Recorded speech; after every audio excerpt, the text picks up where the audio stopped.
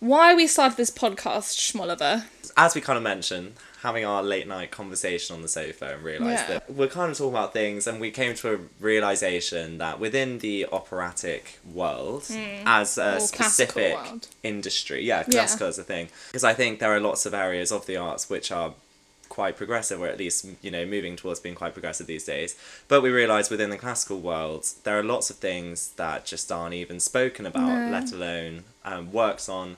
So we kind of thought, well, instead of sitting here talking about it ourselves and talking about how nothing's done in the classical world, why don't we make a start? Yeah, thinking about it, before we came to conservatoire, I don't know about Ollie, but me looking online, like what conservatoire was like, the kind of people that went there, there's really nothing available that isn't done by the institutions themselves. No. But what is also important is that I think, and I'm sure you might agree, is that there are lots of people who are very keen to talk about those things. And from conversations that we've kind of started with people at the conservatoire, I think there are people that have lots of things to say.